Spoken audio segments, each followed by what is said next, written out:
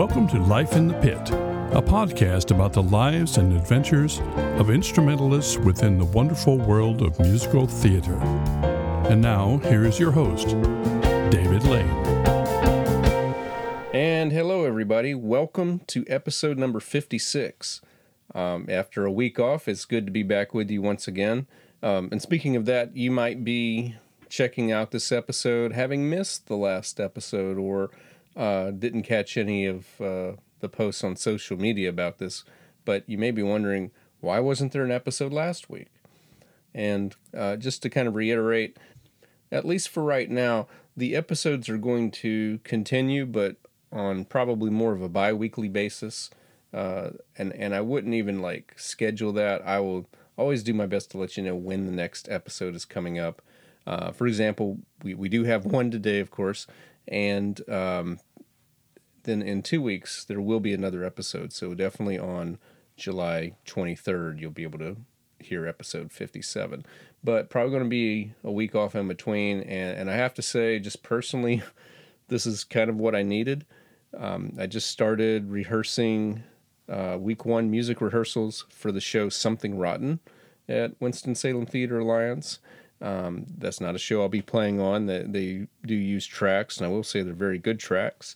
But it's a great cast. It's more than 20 in the cast. It might be even close to 30. Really talented actors and vocalists. And so that's off to a very good start.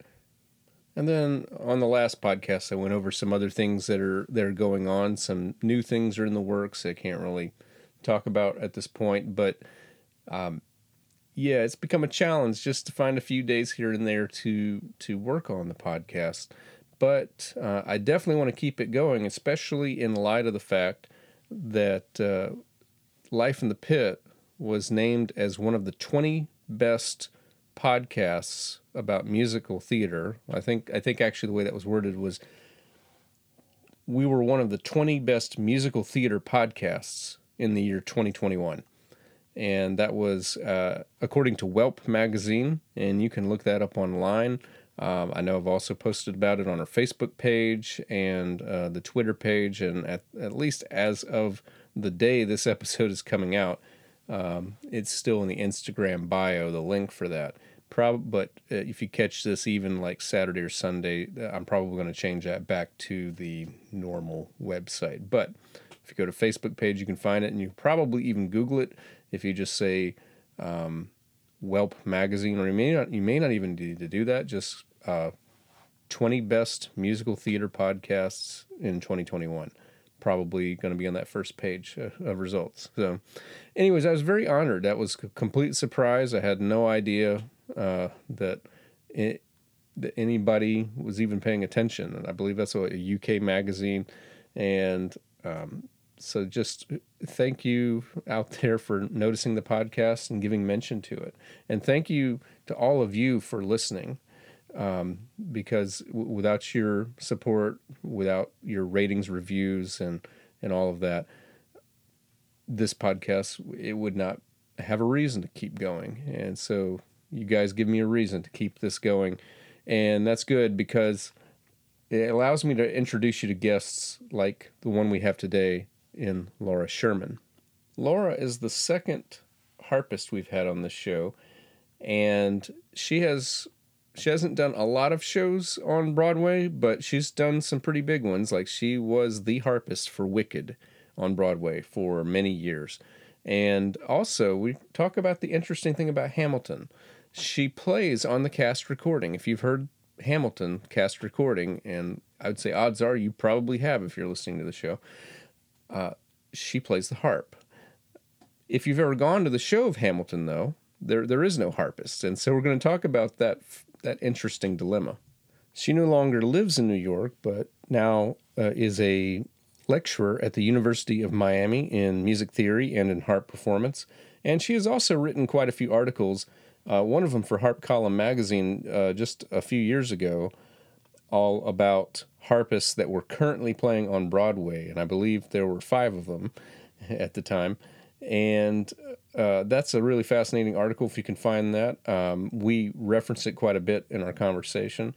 But it was that article that led me to seek out Laura for this interview, and she was very accommodating, and it's just been fascinating to talk to someone who played in not one but two of maybe the most iconic shows of the century so far, with Wicked and Hamilton, just to have anything to do with that.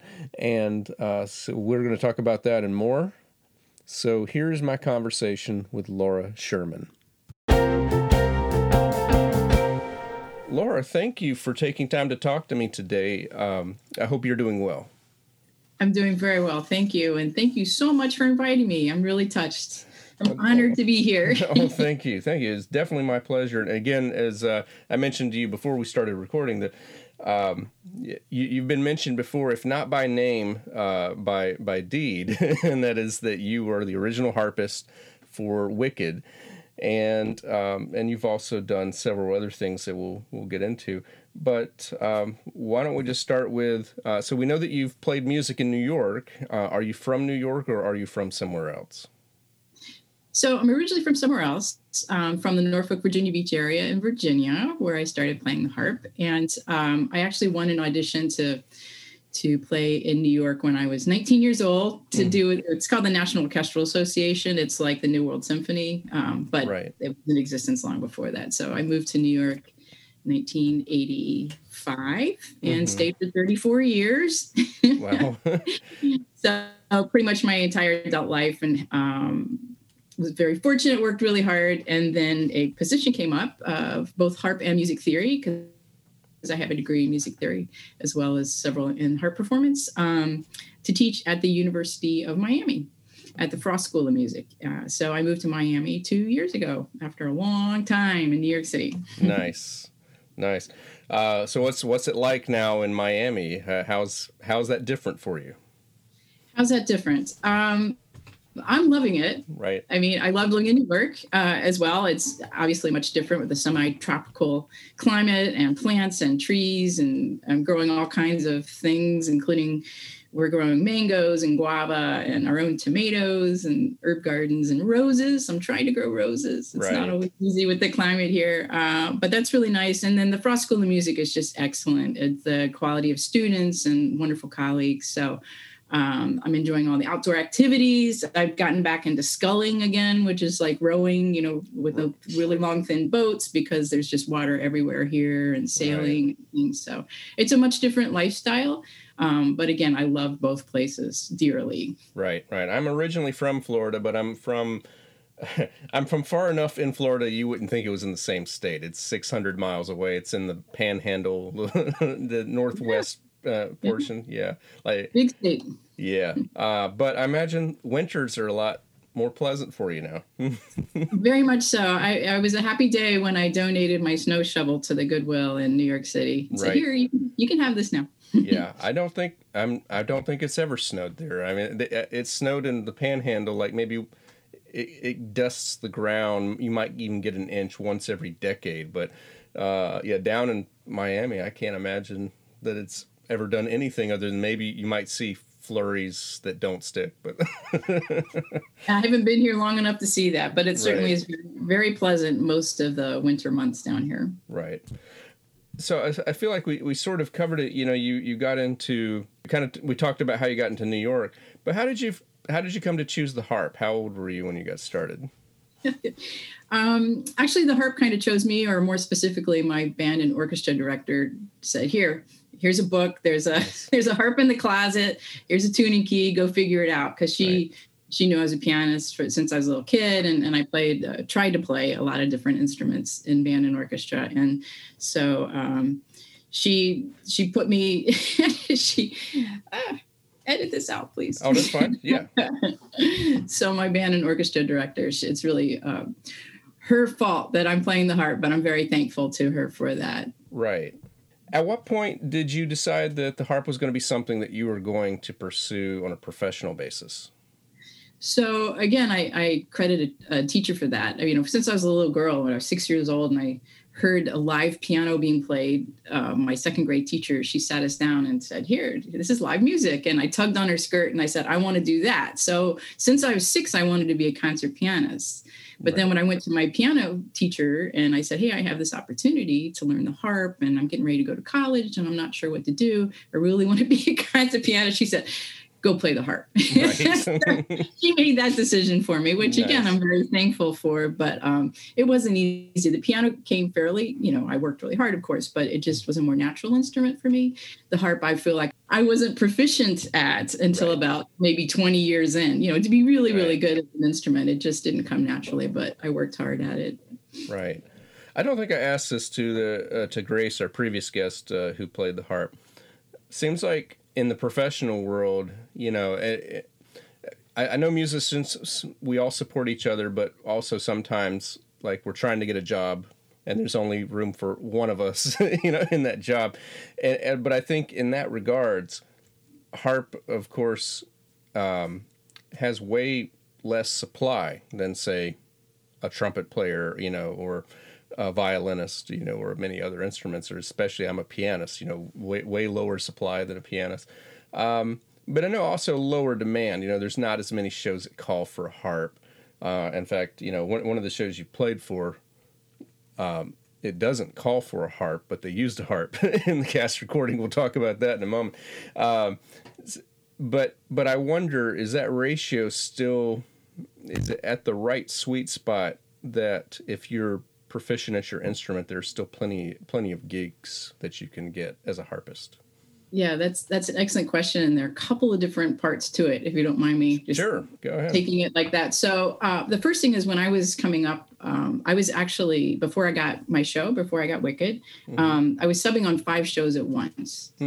And so that was considered a pretty lucky time, but not atypical. Right. Then, of course, as synthesizers got even more and more popular and more attention to finances by producers and things, there are fewer and fewer shows with harp.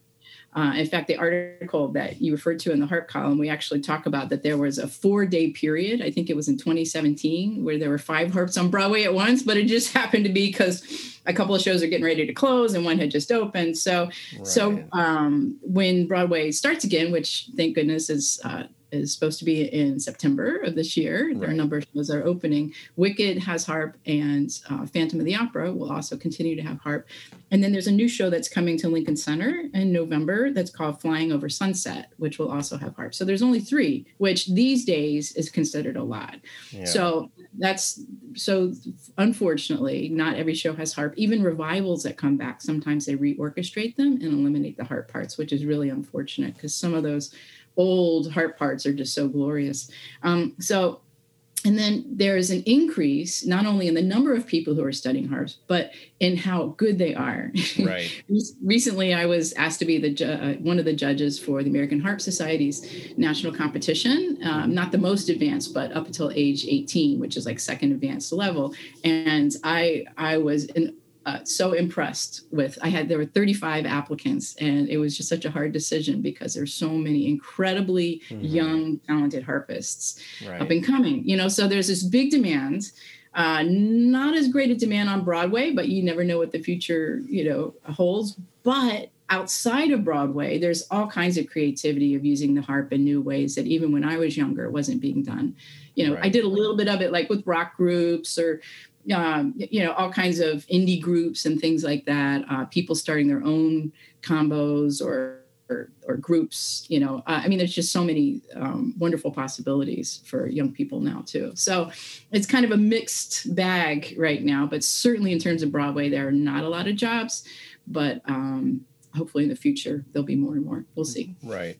I think if you're a young person that's at a symphonic concert or any kind of concert where there might be a harp, harp has got to rank, if not at the very top, one of the top most visually striking instruments.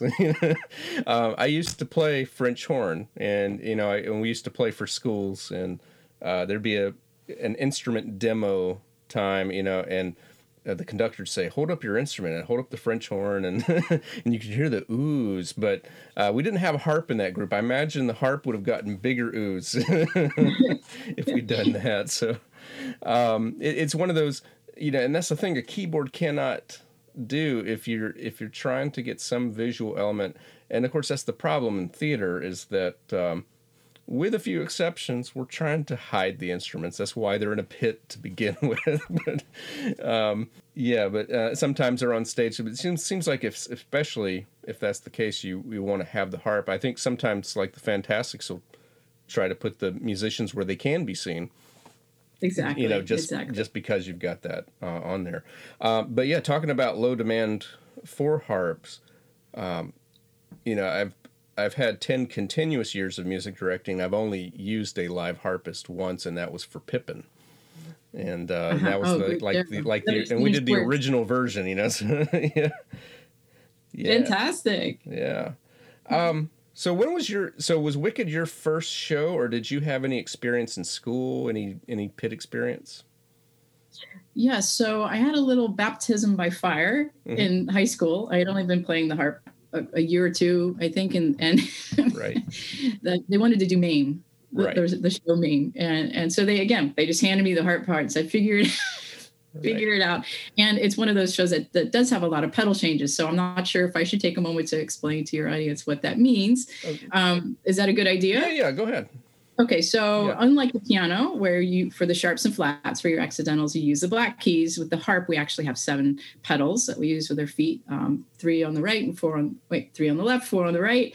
And all the sharps and flats are done that way. So it's 7 pedals with 3 slots. So flat, natural, and sharp. So your feet are constantly moving. So when you go from one key to another key, you make all those changes with your feet. So MAME just happened to have one of those harp parts where instead of even listing every single individual harp change, they'd say, go from D flat major, go to A major, and so they didn't even write it out. And so I just had to figure it out on the fly and figure out how to play, like in a pit orchestra and do all that very quickly. So, but I loved it. It was a great experience. But my entire life, once I decided to be a harpist, I always wanted to be an opera harpist. That was my goal. I'd always had this, when I finally said, okay, I can do this. I wanted to be in a pit, and I love opera, but as it turns out, musical theater is like opera. It's just the style of music is different. Right. You're putting on a show. You're in this big, wonderful community of creative people with costumes and lights and music and singing and dancing. So I feel very fortunate that I ended up on Broadway. It was just a different musical style than I expected, but I absolutely fell in love with it once I became involved in it. Right. Yeah. Opera got mentioned in the last episode. It was the Poulenc opera. And I'm not thinking of it's a dialogue. I can't think of the name of it, but the harp is a featured instrument during like the guillotine scene. It's like the guillotine comes down and the harp glisses. Yeah, exactly. Yeah. There's a good spot in Suor Angelico, the Puccini too, where she drinks the poison. Right. And the harp has the theme there. Wow. So I always love it when these unconventional choices. Usually it's all about love and heaven. Right. And things like that. So, my and poison. Right. So my background prior to doing any kind of shows is film music. I studied film music for my master's degree, and I've been like such a fan of film music my whole life. And I don't know if you're familiar with the scores of Bernard Herrmann or not, but he's Hitchcock's go-to composer for the 50s and early 60s. And he's one of the very few composers who's ever worked in Hollywood who refused to let anybody else orchestrate his music. And a lot of times composers, they don't have that choice because they're not given the time. Bernard Herrmann was able to always negotiate enough time to write the music. So like even John Williams, the great John Williams, who can write concert music all on his own that sounds like his film music, still has an orchestrator, handling that. But and these orchestrators will tend to make conventional decisions. But Bernard Herrmann, he has there's some score that he used 13 harps. And I love it. and I'm trying to wonder why 13. You can cover everything with 12 if you really needed it.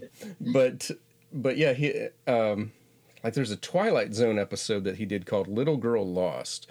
And it's really fascinating. You can go on YouTube and you can find his score for that with, you can listen to the music and follow along the written score, but it's really unconventional. It's like 3 or 4 flutes, 2 or 3 harpists. I can't remember, string section, and it's like chamber strings, you know, like maybe two on a part or something like that. It's nothing you would have expected to hear in television in 1959, 1960, and it's just really wild composition. But you know, one of the Hitchcock movies that my wife and I love is The Trouble with Harry. I haven't seen that one. Yeah, that was his first collaboration with Hitchcock, and there's this closet where they've hidden something, and the closet door is, you know, keeps opening on its own, and every time it does, there's like this 3-note motive in the harp at the very bottom end. It's just like doom, doom, doom. It just rings. It seems like it rings for days, you know. So, yeah, his music is great for, I think, just for hearing what harp can do in film and so forth. So yeah, that's great. That's interesting, because on Broadway, very often the orchestrators will be different from the composers, right, as well. Right. Yeah, just like film. So I'm gonna go out of order here. Sometimes I ask listeners, you know, on Facebook to provide me if they have any questions, and sometimes I get those at the end, and we've already answered them. So I thought I'd just go ahead and insert some of these here. Now some of these I won't ask because they were a little silly, like because I mentioned Wicked, and I mentioned about Hamilton. I guess maybe we should first talk about that. But no, I think it gets mentioned in the question, so never mind. We'll cover this as we go. Yeah, some people had some funny jokes involving defying gravity and, okay. and all that. But I will ask this one. This is just asking for your opinion, and this is something that gets debated. In your theater experience, is there a better first act closing song than Defying Gravity? Oh my goodness. I'm a little prejudiced. Yeah. I got to listen to that for 15 years, you know. It's stunning. And I actually only saw the show a couple of times, and I waited a very long time after we opened to see it because I was a little hesitant. You know, I did right. in case for some reason I didn't like it or something, and then I'd have to go back and play it. But it really is impressive. I can't comment. I haven't heard every single Broadway show ever, you know, and it would be a little irresponsible. But it's one of my all-time favorite. Right. Well, the only one that ever really gets pitched pretty hard for that category is One Day More from Les Miserables. And of course, I don't think that's a harp show, but no. But yeah, I will go back and forth. We'll talk more about Wicked, but let's talk a little bit about Hamilton, because this question kind of leads into it. So I mentioned that you played the harp on the Hamilton cast recording. That's right. But the show itself, if you've ever gone to see it, does not use a harp. It's been relegated to the keyboard. So the question that was posed here from a listener is, so the Hamilton recording and not any other shows, were there a lot of other were there a lot of other instrumentation differences between that recording and the show? And do you know of any other differences? No. Okay. No, I was the only change, and there's a bit of history behind that.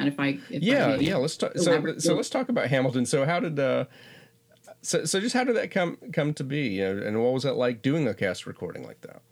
Yeah, sure. I'll start with your second question first, and it was one of the absolute highlights of my life. Nice. So how it came about is that Alex Lacamoire, the music director and orchestrator for Hamilton, he was our original key one player on Wicked, and then he became our music director after our original music director at Wicked left. So I knew Alex very, very well, and we'd heard each other's playing for many years. And so when he orchestrated Hamilton, he, like, as you said, he included harp in the second keyboard book. Right. And one of the reasons for that was that they are in a very small theater. Is it the St. James Theater, I think? And it's just a very old theater with a very small pit. So there only are, I believe, 10 musicians, and there just wasn't room for the harp in there. Right. So unfortunately, in all the live productions, there is no live harp, no real harp, but it's on key too. And I have to say, as much as I wish it was live harp there, the sounds that they can get these days on synthesizers, unfortunately, they're pretty darn good. The glisses are the only thing that you just go, what? what? Sometimes, Right. but it's really high quality sounds. And I've even had people say, "Oh, you sounded great in the pit tonight." And I was like, Right. "I'm in the pit at Wicked. I'm not in the pit at Hamilton," because they hear it. So when Alex, when it was time to do the Broadway cast recording, he reached out to me and said, "Hey, please, can you do this? We would love to have live harp on the cast recording."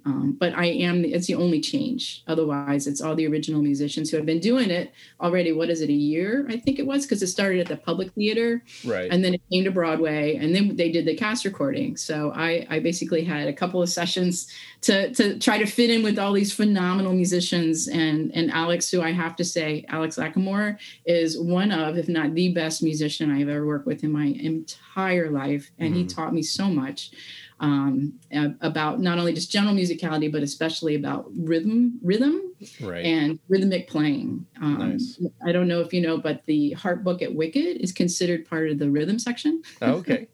And Nice. I was asked to go to the rhythm section rehearsals before the full orchestra, but before previews, and all the guitar players, when I walked in, rolling my harp across the room, said, "What are you doing here?" And I said, "I'm part of the rhythm section." They're like, "Get out of here!" But we all became good buddies. So, and also in Hamilton, I think Alex had that experience of hearing the harp as a rhythm instrument, and so he uses a lot of rhythmic things and melodic things and tonal color things as well. So he did a brilliant job at orchestrating it. Right. Now, so when you came in for the cast recording, I know that if you're writing out a harp part for a keyboardist, you tend to write it the way a pianist would look at it. But did he write it out so that it was idiomatic for a harpist? Yeah. So 99.5% of it worked extraordinarily well. Again, he's brilliant, not only as a player, but as an orchestrator, music director. The only thing that didn't, and I think it is because on the keyboard you can do it in time, but on the harp you can't because of the pedals. There are several glisses in a row in Hurricane. That you can't, all the pedals, or a lot of pedals need to be changed between each of the glisses. Right. And you can't do that in real time. Right.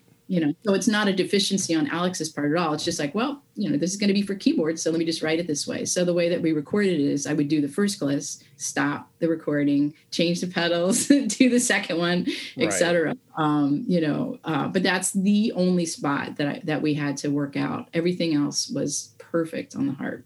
Right. And I think what I'll do is just elaborate to the listeners kind of where I was coming from on that. And it relates to what you talked about earlier. The harp is it's an interesting instrument. It's not really a true chromatic instrument because you can't do 12 notes at one time.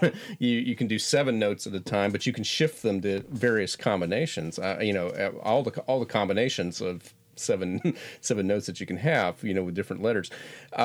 But one of the things, like if you're playing piano and you get a B major chord, that's B, D sharp, F sharp, and you don't want to see it any other way. Like you would never put B, E flat, F sharp. That looks strange. Like, what kind of chord is this? But that's exactly what a harpist might see based on where you're coming from and going to afterwards. Like if you're in, say that occurs in the key of E flat major, well, that.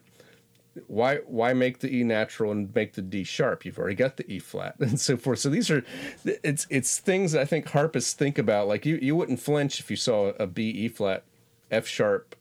You'd figure that's B major. But like if you're a pianist, it's like that's so strange. Just a kind of a foreign concept there. But yeah, absolutely.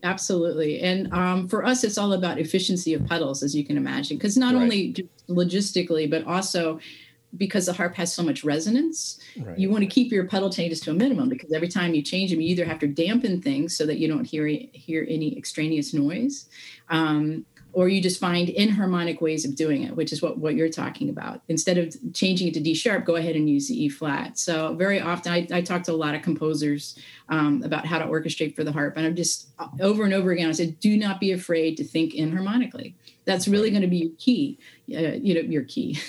It's going to be the way for you to get around things and to also get over. There's kind of reluctance or a little bit of anxiety, I think, for some composers and orchestrators if they haven't written for harp a lot.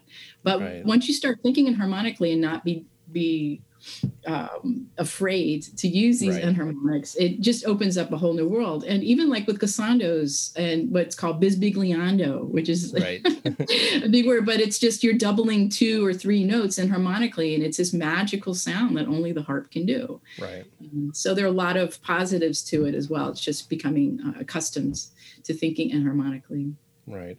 Hamilton had one more question. The question was, I'm curious if that original harp part gets used anywhere other than Broadway. And he said, I know that the touring version is that one that's licensed in Australia and New Zealand has the harp and the keys. Have you heard of that harp making it past the cast recording in any other productions? I have not, and I doubt it will. I know that they're so well organized with Hamilton and all the offshoots and everything. I suspect that once something gets put in place, it remains in place. I have not heard of anything, not any live performances or anything. We have kind of the opposite situation with Wicked, unfortunately. So, of course, Wicked has live harp since the beginning, but they immediately reorchestrated it after we opened so that all of the touring companies go out without harp, which is unfortunate. In the very beginning, I would get emails from harpists saying, hey, Wicked's coming to my hometown. I think I'm going to get the call. And I would have to be the one to say, I'm really sorry, but they cut the harp from the touring version. So it's really unfortunate. It's kind of the opposite situation. Yeah. I just have to read this comment from my friend Neil. It goes, I love everything the harp does in the Fantastics. Every time I've done that show, it just mesmerizes me and puts me in a trance, which if you have lines could be a problem. That's great. It's such a great part. We're so fortunate to have that. It's considered the longest running off-Broadway show. Right. It ended up closing and then coming back, and we'll see what happens once Broadway and off-Broadway are going again in the fall. So I'll just ask these questions and just see if there's any answers you might have. What are some of the most surprising shows to you that actually have harp books? Are there any shows that you're like, I'm surprised that has a harp? Oh, wow. That's a fantastic question. I'm going to say no. Right. Just because nothing comes to mind. I mean, being a part of the rhythm section at Wicked was a surprise. Right. But there are other, the orchestrator, William David Braun, he used it in a lot of different ways. So it's not surprising that it's there. It's just surprising that it's a rhythm section instrument. So sorry, I don't have an answer. Oh, no, that's fine. And actually, I guess really the second thing was just an extension of that. The last question, I think, let me just double check. Yeah, this will be the last question from a listener. Do any shows ever call for different kinds of harp other than a concert harp? Yes, they do. In fact, I'm trying to remember the name of it. I think it was around 2012. A harp and an Irish harp or lever harp. Yeah. So sometimes they'll have multiple ones, and I this is actually quite common in the studios in LA. Right. Like I have a lot of friends out there, and they'll say, "Yeah, I've got 3 harps today," and they'll post pictures of 3 different harps, and so I think it's more common there because. Every additional instrument you play on Broadway, due to union rules, you get paid extra money. So the only unusual combination we ever had during my time on Broadway is I subbed at Music Man. Mm-hmm. And the harp chair had a double with synthesizer because we had to play the synthesized bass drum notes, like when the band sections came. And we literally, it's like one finger, boom, boom, boom, boom. And we got paid double for that. Wow. No tuning, no schlepping, Wow. So that was a lot of fun. Grace Paradise, my mentor, my Broadway harpist mentor, she had that show. And she's a person who took over for me at Wicked when I left as well. And that was just so much fun to play. Nice. So I mentioned to you before, so one of the things that led me to asking you to be on this show was an article that you wrote for Harp Column magazine, which was their 25th anniversary issue, and it was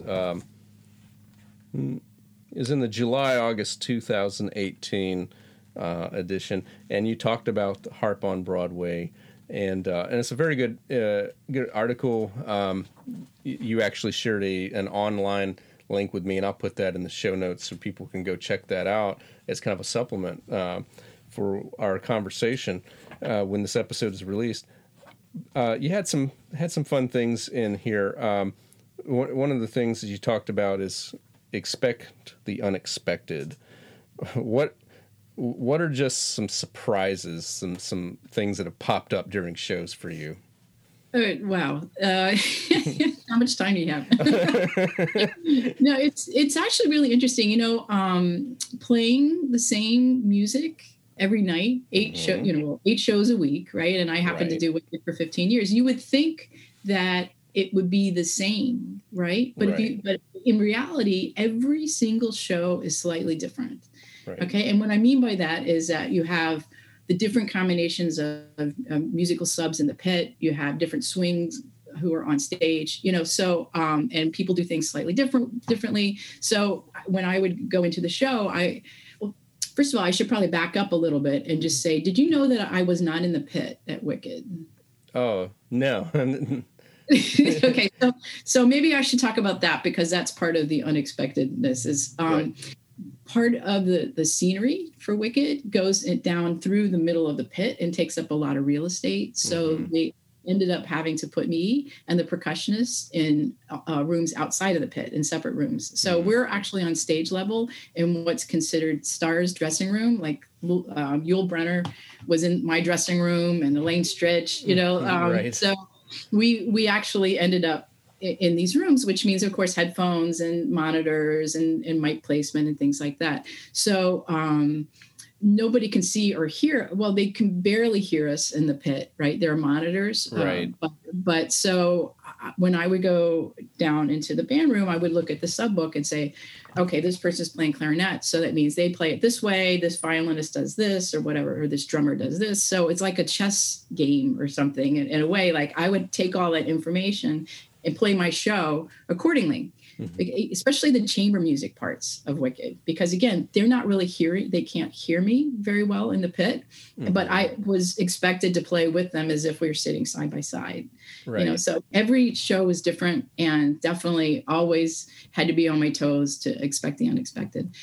A couple of times we had blackouts, like say bad weather or whatever, or a mic would go dead or something. Again, this is all very rare in all the years that I did this, but perhaps the biggest upsetting, surprising thing was that I broke a pedal rod on the harp. So what the pedal rod does is it connects one of the harp pedals out of the 7 through the column to the mechanisms that go on the neck of the harp. So that meant that particular note, in all of its versions, natural, flat, and sharp, was not usable for the rest of the show. And so it's not an immediate fix. In fact, it's best to call in an expert.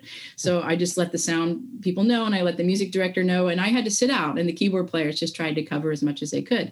But it gave me the opportunity for the first time to sit in the pit and listen to my very own show. This was years into it. Right. And just sit with my colleagues that I know, but I never played with them in the same room. So even though it was surprising, it turned out to have a nice ending. And Nice. it did get fixed, and I was able to play the very next show. But that was definitely a surprise. It's nice that, in a separate room, you had a means of letting the music director know. I have talked to musicians where something happened, like the camera went out, and they had to get to intermission before they could let them know. We didn't have a camera. We had no audio. From the beginning, there's a sound guy on our side of the stage. And anytime I would train any harp subs, I would say, okay, Jack, go. This is Jack. Jack, this is so-and-so. Talk to him if anything goes wrong. Right. And literally just steps away. So it's easy to have communication that way. Nice. Did you have quite a few subs for Wicked when you were there? Yeah, so in general, they like to keep the sub list quite short, especially for a big book like Wicked. The harp part not only was it involved in terms of like rhythmically and everything, but there were a lot of notes. Mm-hmm. So the shorter the sub list, the smaller the sub list, the more opportunities that they all have to come in and to keep fresh. Because I'm sure your listeners know that you get 0 rehearsals as a sub, right? You just sit and watch the regular play once, or I would actually ask them to come 3 times just because of the technology of being in a separate room and things like that. And then you just sit and play it, and they expect you to play it perfectly. Right. Or you don't get approved, right? So it's really just a common courtesy to try to rotate and keep everybody fresh. So I had 5 subs at a time, but people would come, people would go. One of my my very first sub, he ended up moving to Switzerland. He's a jazz harpist, a graduate of Juilliard, but he just moved to Switzerland. So I brought in another person. So it was every once in a while I would train a new person, but by the end it was pretty stable. So nice. Wow. I love the bonus Broadway fun facts section you have in your article. It's like you've got a pedal count and you've got a gliss count, and the pedal changes is like for Wicked is 681, which sounds like a lot.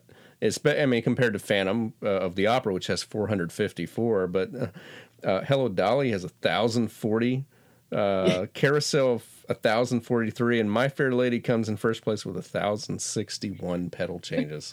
Exactly. And I really have to thank the harpists who were doing those shows at the time, because we just came up with this silly idea. We're like, well, how many pedal changes do you have? Let's put this in the article. So I thank them for sitting there and individually counting their pedal changes. Yeah. So yes, 6 for Wicked, you said 681.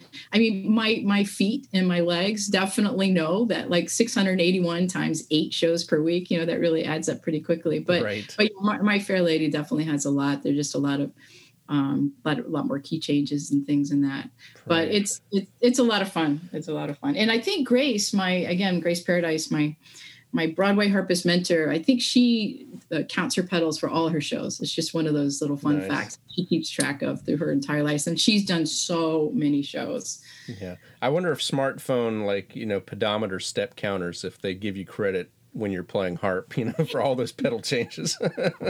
That's funny that you asked that, because I have this ongoing, I'm not even going to call it attention. It's almost like a joke, but with my current students, because they all want to keep their Apple Watches and stuff on when they're playing, when they're performing in studio class, for that very reason. Right. They said, but it ups my step count. I'm like, I'm sorry, but it looks terrible. I'm just, I'm not a fan of having anything on your wrists, when you're playing the harp. So we just have this running joke, like, take off your watch. Right.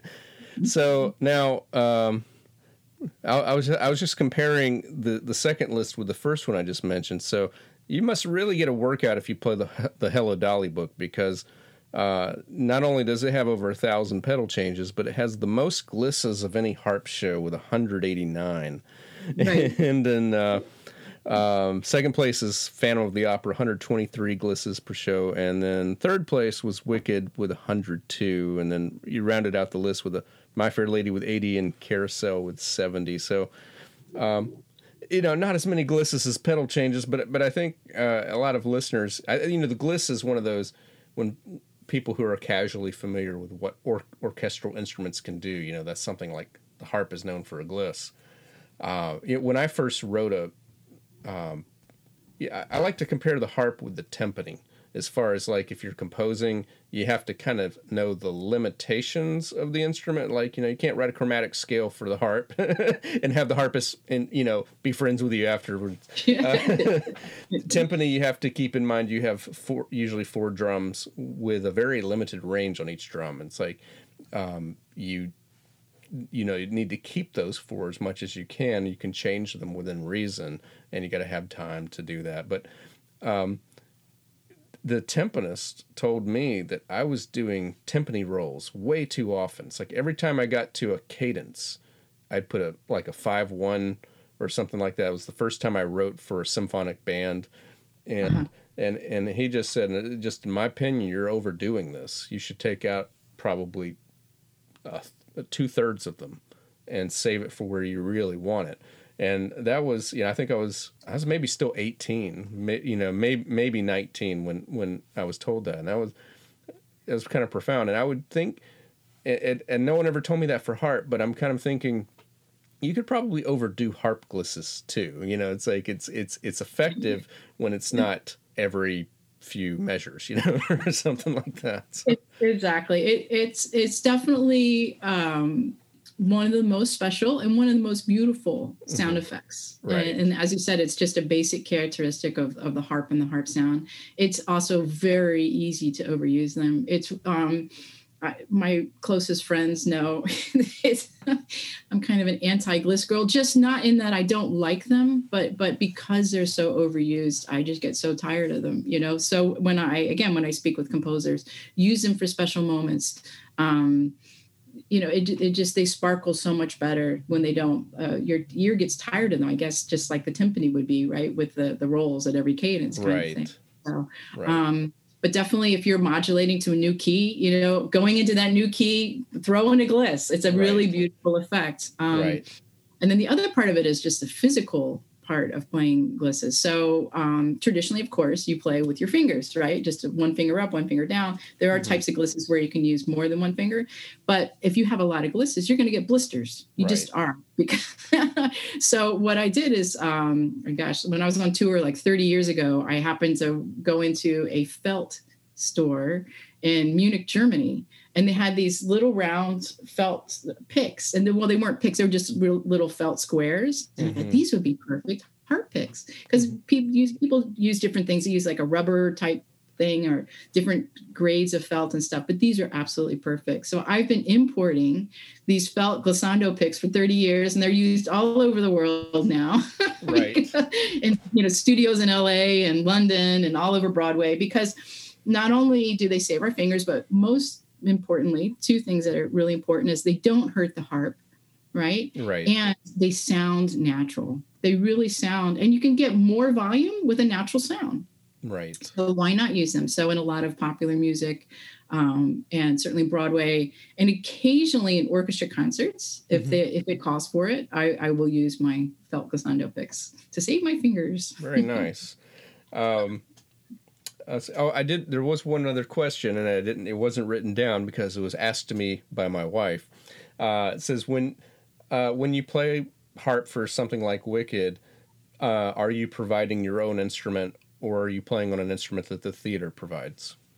Right. Yeah. So traditionally we bring our own instruments, and there's a small supplement that's in the union contract that helps to compensate a little bit for that, because, you know, most musicians, except I guess keyboard and percussion, they come in with their own instrument. They can take it home. They can practice on it. They can use it. But our harp naturally sits at the theater, which meant I could take the subway to work, which is really fun. Right. But it means that we have to have at least one other harp at home. You know, so these things are very expensive. So there is a small financial compensation for that, but we traditionally bring in our own instruments and they sit there. So once I knew that Wicked was going to be a hit, I actually went and bought a new harp and said, okay, this is the Wicked harp. It's sitting there. It's going to stay there. Nice. Yeah, because you need one at home at least. Did you ever think about like getting a green harp for Wicked or something like that? That's funny. I never thought of that. And nobody ever asked me that question. I've probably given over 200 or more backstage tours, and not a single person asked me that question. So bravo. Thanks. We had a good friend in this area. She's no longer with us, unfortunately, but she was a great cellist. But when we would go to school concerts, she had a green cello just because she knew the kids would ask about that cello. Oh, that's fantastic. And unfortunately, it was, you know, it's one of those. It was by far not her best instrument as far as tone and all that. But you know, it's just a nice conversation starter. So for sure. Well, if you ever decide to go back into Wicked, got to get yourself a green harp, you know. Yeah, that's a great idea. I'll commission it. I feel like we've kind of covered everything else. I guess, this has been a good interview. Let's just kind of wrap up with, are there any special projects that you've been able to do, you know, in the last year during the pandemic, or just anything that's going on in Miami now that you'd like to share? Sure. Yeah, absolutely. Thank you for asking. A couple of different things. I'm the artistic director of the American Harp Society's National Conference, which was supposed to happen last summer and got postponed to this summer. And now it's been postponed for 2 more years. So I've been working on that, and it's all jazz and pop based, right? Which is there. We've never had a conference like that before. So I'm really excited about it, and just being in touch with harpists all over the world and the enthusiasm. We had an entire edition of the American Harp Journal that I edited that was based on jazz and pop as well in correlation to that. So that's been a lot of fun to work on. It's unfortunate that everything got postponed, but completely understandable. And we're just excited to get to recreate our original programming in a couple of years. So I've been working on that. I've been working really hard at my new job at the Frost School of Music, University of Miami, and recruitment's up 500% from before I came, and I'm super excited about that. Excellent students, undergrad and graduate students. I'm teaching a Schenkerian analysis class to graduate students. That was my theory major, so that's been a lot of fun to do. I'm playing in a new music ensemble here. We're actually going to have a concert in June, which is good. And finally, I'm going to return to an opera festival in the summer in New Hampshire that I've been doing off and on since the mid-1980s. We're doing Bohème this year. And the reason we're able to do it, and they were able to do it last summer, is that it's at a farm. Wow. Yeah, they were playing at a farm outside. They cut the choir just to minimize risks, and I think the orchestra is going to be a little bit smaller, but they actually did have a season last summer. They didn't include harp, but we're going to be doing Bohème this summer, and it's called Opera North in Cornish, New Hampshire. So looking forward to that. And then writing an article about the Debussy Trio. So that's my latest. I do a lot of writing and articles and editing and stuff. So that's my latest article that I'm working on, is the trio for flute, viola, and harp, which I coached last semester and we'll do again in the fall. But there are a couple of different editions out there, and I really want to get to the bottom of it and take a look at the originals and do one of those scholarly articles for the American Harp Journal again, because I love doing that kind of stuff too. Great. And then the last question, where can people find out more about you or follow you? Oh, fantastic. Thank you for asking. My name is Busy Tuning. That's you can find me on Facebook, Instagram, and Twitter. So Busy Tuning, because we do a lot of tuning for sure. And then my website is wickedharp.com, though I'm thinking about changing it to something else, because that really, is more about when I was living in New York for so long. But But for now, it's wickedharp.com. Well, I do know if you just hang on to that domain name, you can redirect it. People type it in, and it can go to whatever your new one is. So, for my teaching students, I give them lanelessons.com, because amazingly, no one else had taken that. So, but it goes to davidlanemusic.com/lessons. Wow, so it's kind of funny. Yeah. So can I mention one other thing that I forgot about? Oh, sure. Yeah, go ahead. Okay, yeah. So another thing that I do is I specialize in playing Bach's music on the harp. I've been doing this for a long time. It was my dissertation at Michigan, my doctoral dissertation. So I've been doing a lot of Zoom masterclasses with that, and it's really, that's one of the upsides, as a lot of people talk about. One of the upsides of the pandemic, the silver lining, so to speak, is that the generosity of musicians wanting to share with each other. And that's very much true in the harp community as well. Like, I have people visiting my harp studio here and sharing their expertise. And then I'll talk to their students, Manchester and England and all over the United States about Bach. And I'm just determined to help inspire harpists to really appreciate this very challenging music, because as we talked about earlier, the harp has its challenges with chromatic music, and Bach's music is some of the most chromatic tonal music anyway. But there are certain pieces, a lot of his music, that is absolutely beautiful on the harp if we do so in careful ways. Nice. I look forward to continue doing the master classes as well. Great. Yeah. Another pandemic project is I received a grant to commission a composer here in Miami. He's the head of the theory and composition department at Frost School of Music. And he's written 2 out of 5 pieces for solo harp and soundscapes. Nice. Now, what I mean by that, and this was our collaborative idea, is that Miami is such a colorful place, right? And not only visually, but sonically. And so we're creating these soundscapes of specific locations in Miami. So the two that have been done so far are our front yard, which we live in the neighborhood of Coconut Grove in Miami, and there are peacocks everywhere. Wow. And especially during mating season, the peacocks are very vocal. So we did a lot of, my partner is Chris Carlton, and he's an audio engineer. We met on the Streisand tours. And so he did a lot of recording of the peacocks, the mating calls, and also after the babies were born with the rain and the wind and the chimes. And he turned this into this beautiful creative soundscape that Charles Mason, who's the composer, he wrote the harp part too. So it's going to be, you can play the piece either by itself or with the soundscape, preferably with the soundscape. So we have, that's called Secaucus because that's the name of our street. And then we have Coragio, which is the name of our boat, a sailboat. And so this is all sea sounds, like being on a sailboat, right, with the wind and the sea and everything. And then there are several location-specific ones. Vizcaya is the name of an old, it's almost like a castle that's here. That's a museum now, with all made of limestone with really fascinating acoustics. So we're going to record there.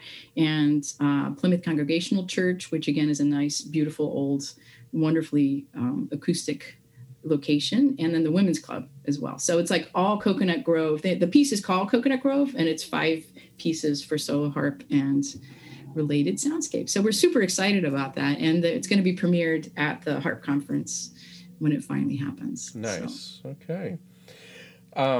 Well, thank you for taking the time to talk to me today. This has been a lot of fun. It's really, thank you so much. It's an honor to speak with you. It's definitely been a lot of fun. And I look forward to following your podcasts in the future as well. And that wraps up episode number 56. Once again, as a reminder, there will not be a show next week, but I will have the next show the following week, coming out on July 23rd, and that'll be a good one, and I hope to catch you back here once again. As a reminder, if you want to follow what's coming up next, be sure to follow us on Instagram, Twitter, or Facebook at Life in the Pit Pod. You can follow me on Instagram at David Lane Music, or Twitter and Facebook at David M. Lane Music. And as always, a special thank you to Mark Parolo for his cover art and to Bill Cisna for providing the introduction to this podcast. The theme music is composed and performed by David Lane. You can find out more about this podcast, leave feedback, or leave a donation at davidlanemusic.com/podcast. Please rate and review on the Apple Podcast app, and please share with your friends. Thank you for listening.